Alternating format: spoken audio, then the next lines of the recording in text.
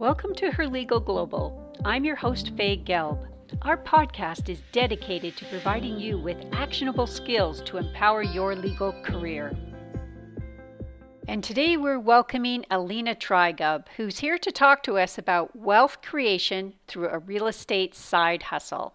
Alina is the founder and managing partner of Samo Financial. It's a boutique private equity firm specializing in helping a select group of people passively invest in commercial real estate. For over 7 years, Alina has been an equity partner in various multifamily private placements nationwide. Her business motto is articulated well by Warren Buffett's quote, "Someone is sitting in the shade today because someone planted a tree a long time ago." Her passion is to teach others how to build wealth. Alina's interviews and quotes have been featured in many publications, including, but not limited to, Go Banking Rates, MSN Money, Idea Mensch, and many others. She has also been featured in the 60-Minute Startup book. Welcome, Alina. It's great to have you here. Hey, thank you for having me. It's a pleasure to be here. Today, we're going to be talking about wealth creation through real estate. And although you deal with commercial real estate, a lot of these principles are applicable to just buying an ordinary house. So as we go through it, we can keep that in mind as we talk about the different things that you look at and assess in making the decisions around this. So let's just talk a little bit about what is wealth creation through real estate and how did that all come out to be? How did you get involved in this? Sure. So wealth creation in general entails several things. First of all, it entails that someone who already took care of their loans, if they had any loans, and that they have their budget figured out, they have the emergency fund figured out, and they are now at a point where they are generating income by investing in various things. Most people start investing by investing in Wall Street, stocks, bonds, mutual funds. So real estate is another vehicle that allows people to diversify out of Wall Street into something that a little bit more recession resilient. So you've said that you've looked at your income and expenses, your loans are paid off, you've got your budget, which is allowing you to save money, and you're in this process right now of gradually building. Correct. So when we start with real estate investing, we can invest passively. So can you just tell me a little bit about that? For some people, active investing is the way to go, and they are ready to dedicate all the time that they have available, a lot of time to investing and looking for investments, buying projects, renovating and working on them and managing tenants and so forth. But for other people, whether it's because of their busy business or busy career or busy personal life, passive investing is the way to go, just because they either don't have the bandwidth or don't want to do it actively. And that's why they choose to passively invest in real estate, which can be absolutely done through syndications. And what syndication entails is that group of people puts the money together to invest in a large commercial project. And within that group, there are a few people that are active investors that are called general partners, and the rest of the group are passive investors or limited partners. General partners are the people that do all of the work, and passive investors or limited partners are the folks that put their funds in and just watch their invest go. So you can be an active person, but it sounds like in order to do that, you really have to know what you're doing. So most people enter this as a passive investor? I would say it's one of the natural ways to enter into the syndications. You enter as a passive, you watch other active investors do it. You educate yourself, you learn it, you get a coach or a mentor or partner with someone who has the experience and the track record, and you start doing it yourself. But yeah, you wouldn't be able to start from scratch without any experience or education or backup. So would you say if somebody's bought and sold houses and renovated them, would that be a good enough education, or would they really need to expand it in order to get into syndication? They would really need to expand it, because when they buy in houses, they either putting their money or maybe they have a partner or two. In a syndication, it's typically quite a few investors, and it's a securities regulated industry. So in order to enter into the SEC regulated industry, you really need to know the laws, and you really need to follow them, and you need to understand what you're doing, and you need to have a track record or have a partner with a track record that you can rely on when executing this project to make sure that you're compliant with the laws and you know what you're doing. And besides that, single family versus apartment building are two completely different asset classes. While I'm not saying one is easier than the other, they're just very different. So you need to learn how to operate a completely different asset class, whether it's apartment building or storage or something else. So tell me, why is it important? You talked a little bit about, how people go into Wall Street. I think it's important to have a well-balanced, well-diversified portfolio. And while Wall Street investments are commonly available to anyone and everyone, and most people do it either through their 401ks or IRAs and whatnot, or directly by opening up brokerage accounts, syndication investments are not commonly publicized. And for a reason, they're called private equity because everything is more or less kept private. And in order to find it, you either have to have the network of friends that are doing it, or you have to be at a level where you're surrounded by people that are also doing it, or you need to be researching. Like I was doing the research and extensive research until the point that I came across syndications, and I didn't know what I was looking for. I just came across the strategy, started digging into it, researching, and I realized that this was the strategy for me. And I took action, started investing as a passive. And, after doing that for a long while, I then opened up and started my own company with the desire to help other people. But bottom line here is, in order to build wealth, you have to have diversified portfolio. So in addition to Wall Street, you want to have other type of investments, and real estate is a great opportunity, not only from diversification standpoint, but it's also a great investment from a tax perspective because it gives you the tax savings that are not available through Wall Street. And what happens if you do it properly in terms of building your wealth? What can you expect? You can expect residual income. It's not going to make you a millionaire overnight. It's a very long way. And again, people that want to make millions and do make millions, they typically put a lot of sweat equity into the projects, regardless whether it's real estate, it's anything. They have to put a lot of time and sweat equity and work into the project to make a lot of money. Same here. For someone who is active, it's definitely a lot faster way to get to their first million. But for someone who is passive, it's a great way to generate that passive income without any interruption to your day-to-day life.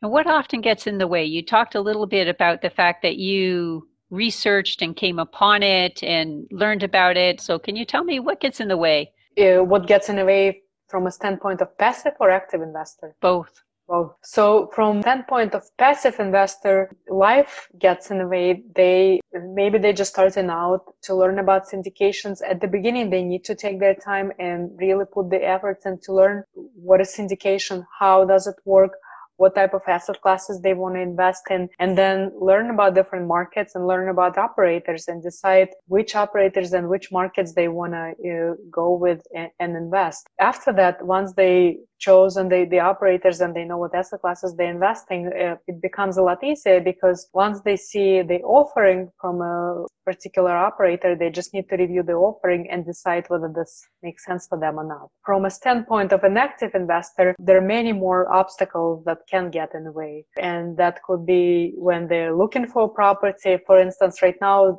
a lot of markets are oversaturated. So it's really hard to find the right investment for yourself. So there's a ton of competition. It's also, a lot of times, it's also hard to find the right property management company to manage your project, especially if you go into like tertiary markets or even some secondary markets, because property management companies tend to be in the larger metro areas, number one. Number two, if it's an established company that already manages a ton of units and you come into them with a 20 or 30 unit and they used to manage 100 or 200 units, they're probably not going to take you, or they will offer you an astronomical rate. You may end up with a smaller, less experienced operator, someone who just starting out and may not know all the ins and outs of the property management and the local law. So that could be an obstacle.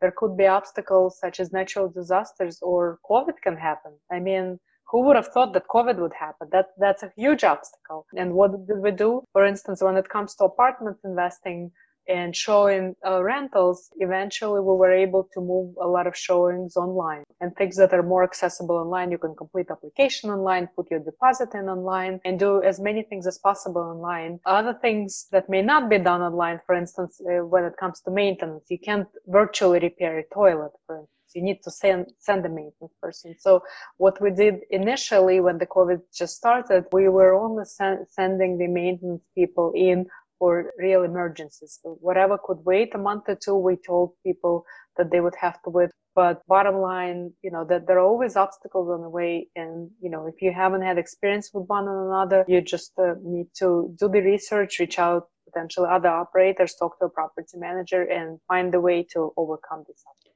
So let's just talk about the whole concept of doing this and developing a skill related to this. So it sounds like we're going to have a number of players that are involved here, not just the actual building and, making a investment in it, but we're going to need to be able to have management. And also, when we talked earlier, you were telling me about how when you go in, we want a return on our investment. And often that involves getting a property that needs to be increased in value through renovations, that type of thing. So let's just walk through that. Some of this is also applicable to non-apartment building type of investment. So let's go and look at the opportunity. How would we know if we were dealing with somebody that they have actually done the right assessment here of the market? What should they be looking for in terms of the property and the value it should have? Sure. So before looking at the property, we need to look at the market overall. When we come into the market, we need to assess the market from a standpoint of a specific asset class. And let's take our apartment building as the easy one, or something that most people are used to. When we're looking at apartment building, we need to see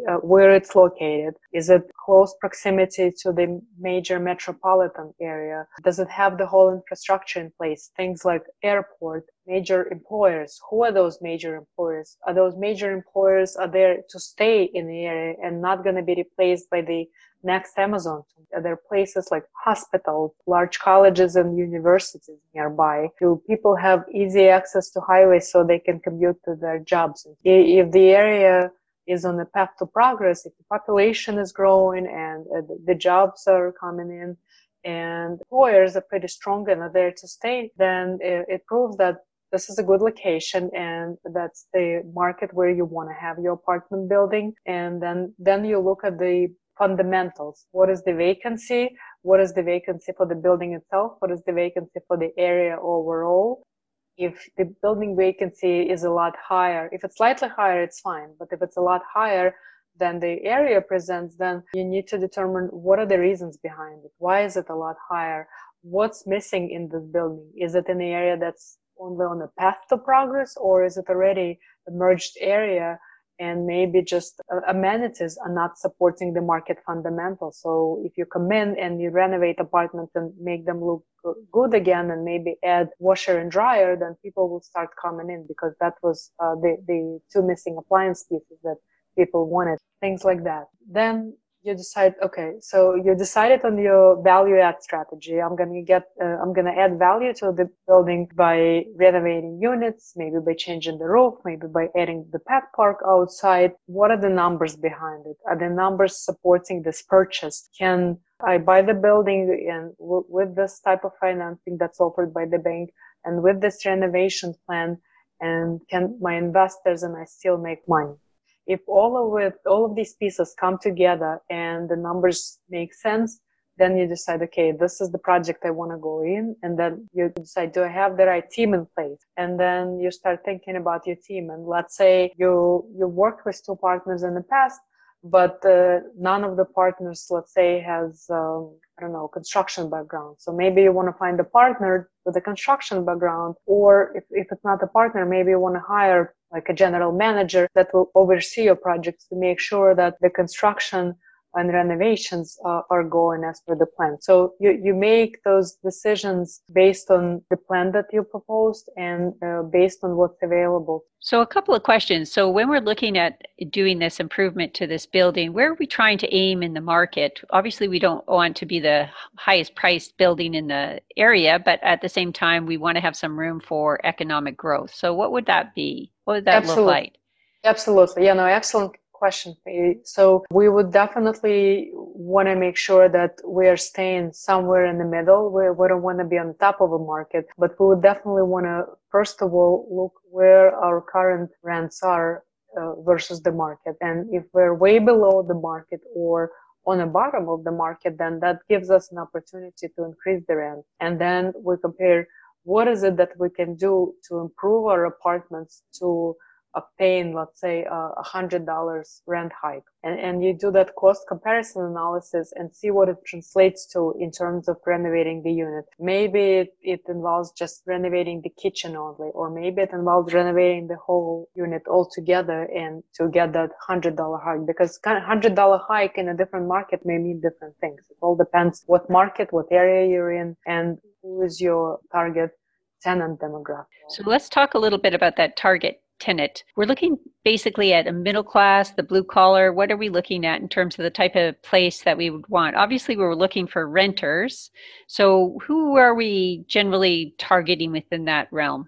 You are basically referring to the workforce housing. And typically, it's in terms of the amenities that these people are looking for, they want to have access to the laundromat. They may not necessarily need the pet park, but they want to have parking in place. They may potentially want to have units that have some storage place as well. And they want to have areas where there's a playground so their kids can go and have a playground. And as long as those amenities are on offer and the units are in a good condition and you have the maintenance personnel that's readily available and can come based on the requests within 24 to 48 hours, then those are the type of amenities and type of services that the tenants would need. When you were talking earlier, you talked a little bit about there's 3 different types of markets. So can you just explain those a little bit to us? Sure, absolutely. So there is primary market, there is secondary market, and then there is tertiary market. Primary market is essentially a large city such as New York, Chicago, LA. Typically, these are overpriced. They offer very low cap rates, and we tend to stay away from those cities. Then the second type of market is a secondary market, which is smaller in size, very close to the primary metro areas, markets that have their own infrastructure. In some cases, they even have their own smaller airports, but they definitely have hospitals and schools and whatnot. And the third type of the market is tertiary market. These are typically tiny, small towns, maybe with 600 people, 5,000 people, very small. In a lot of cases, they don't even have their schools in place, and they share school system. They may be sharing other services with other towns. They're just not big enough to have their own infrastructure, and they are typically located further away from the primary market. And again, it's not a set rule, but in a lot more cases than not, that's the case. So our goal is typically to stay within secondary markets because number one, they're close enough to the primary market. Number two, they have enough infrastructure and enough access to the primary markets and enough population to support our goals and to be able to find the projects that are suitable, that we know that the area will have the enough supply for the demand that will bring. So when we're looking for that demand, we're about 60 miles within the primary city? Yep, exactly. Okay, so you've got all this upgrading that you're going to be doing to the building, and it sounds very strategic. You've gone in and you've made an assessment and you've looked at specifically what you need to upgrade to get that return. Is there a specific return percentage that you look for in order to take on a project?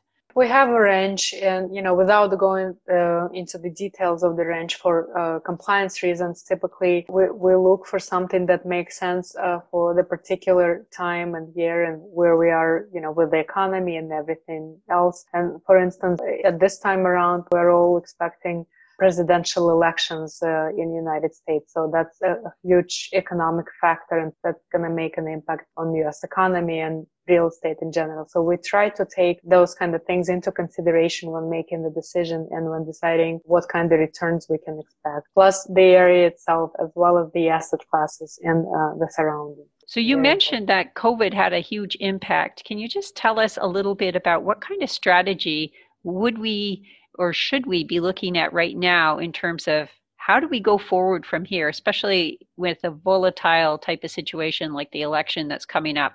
What is some of the steps that we can take to understand it and prepare as we go forward?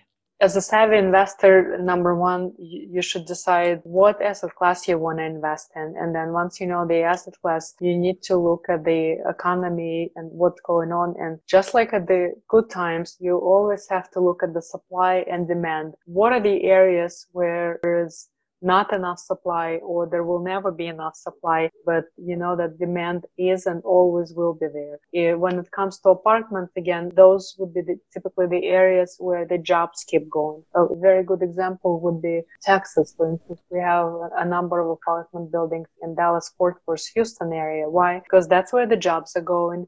The climate is great. A lot of millennials are moving there and there are no income taxes there. So those are all pretty attractive factors, which means that if the employers are moving there as well, which they do because it's a lot more economical than being in, let's say, New York or Chicago, the people will be moving to get those jobs as well. With the unemployment pretty high these days, a lot of people are willing and able to move just to get that job. What about climate? How does that impact these types of decisions? Like, should we be looking at more of a warmer place, colder place? What do we need to look at there? So climate is always personal preference, but, typically folks that have been in the colder climates are looking to go into warmer ones. And while the most common trend is for people that are getting older to move into warmer places, more and more folks that are in colder places that have been stuck at homes, again, during COVID, are now looking to move into warmer climates so they can at least enjoy the outside and their surroundings and not be stuck inside for 24/7 without any access to fresh air. So COVID has definitely made that impact on a lot of folks moving from more expensive places and colder places into warmer places for the reason. What about the impact of people now learning that they can work from home? How does that impacting this whole rental market? Because it would seem that people now have the whole concept that they don't actually need to live that close to the primary. I would say a lot of companies, especially the larger ones, went online and are staying virtual and remote. But there's still significant number of employers that would want to have their employees in the office working together, collaborating. And I think a lot of folks that are stuck at home are also missing that human factor, human interaction. I believe the impact is a lot higher on the places, on the companies that had expensive rentals, like in the large metropolitan areas. Like I say, a lot of companies are moving from New York, some are moving to New Jersey, some are deeper into the suburbs. The companies that had economical leases and were not exactly heavily hit by expensive leases and empty offices are still maintaining their offices. And in addition to that, there are quite a few companies that are supposed to have their employees in the office due to the regulatory laws. So that's another thing that we could be looking for when we're looking at this type of investment, is really thinking about the market and where it's going and what's been happening. And that's a really good point about these types of businesses that would actually need to continue on with the type of space, because those people are going to have that continued demand. So just tell me, we did touch on it earlier, but just some of the expected results you can see. You said it's kind of a long-term aspect in terms of your wealth. How long-term is long-term? Our typical project's length is anywhere between 5 to 10 years. We may decide to sell it in 7 years, so we may decide to sell it in 2 years. The main idea behind this is if it's a value-add project, we need to be able to add value. Once we were able to add value, let's say renovate the roofs and renovate all the front entrances, and maybe we didn't need to touch the units, maybe we would just redid the parking lot and added the storage units on the property. Once that's all done, and once we were able to force appreciation for the building through these renovations, if we decide to sell, or if by chance a buyer comes into play and makes us an offer we can't refuse, then by all means we'll sell it. But the reason the underwriting is made for 5 years is to give people idea as to what their expectations may potentially be if we were to hold it for that time. Those are the type of returns that you would be seeing during that time based on the underwriting we've done. And that's what we want folks to understand, that these are our expectations and these are just projections. Nothing is set in stone. This is not black and white. And the main thing, there are still risks involved. This is still risky. It's probably not as risky as Wall Street, but real estate, just like everything else, is a risky investment. And I always want folks to be educated and to understand what they're going for and make sure that they know that this is an investment and they may lose it altogether. Well, you've certainly laid out a lot of the different types of considerations that people should be taking into their minds as they go through this process, though, and that has been extremely helpful. All these principles are applicable as you go into a market, even for a single dwelling house. You can be looking at the same type of things because you obviously want your house to increase in value, not just have it as a place that's going to be your primary residence. Thanks, Alina, for coming on today. I think this has been a foundational podcast where we can use this information to inform our decisions when we're buying residential property, as well as using it to begin to explore the idea of syndication and using it to create additional wealth. Thanks again. Her Legal Global, empowering and transforming us through skills and shared wisdom. For other great episodes, follow us and be sure to check out herlegalglobal.com for a community, informative skills-based articles, and to work with me, your host, Faye Gelb.